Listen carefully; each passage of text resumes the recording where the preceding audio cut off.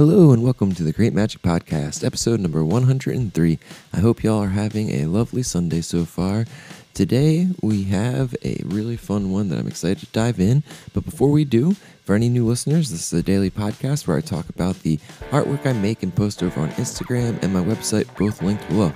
Today we're continuing with a little series that I've been doing for a while now called Letters from Mothman, and we have a colorful little Mothman floating above an interdimensional waterfall with a cabin on the land and a couple bubbles that are coming out of his hand, and it says, "Even Mothman must recharge the imagination, getting away to a cabin in another dimension."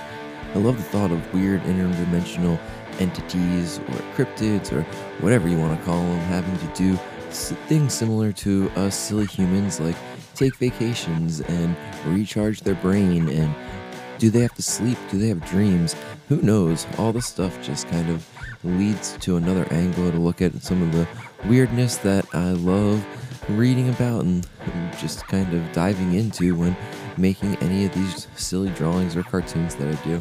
So yeah, today is just kind of a reflection of that, and also a reflection of just kind of a self-reminder to recharge that imaginal battery, because it is sometimes deceptively draining to create so much, and it makes me feel kind of like a baby or something to even complain about these things, because I am so lucky to be able to not only create this stuff and interact with these imaginal realms, but I get to also support my family on it and be able to do this full time. But there is something that's oddly draining about it in different ways, so I've been switching it up and diving into a bunch of other things, like making more woodcuts, and I'm experimenting with some weird kind of toy making, which has been really fun. But yeah, I find that taking imaginal vacations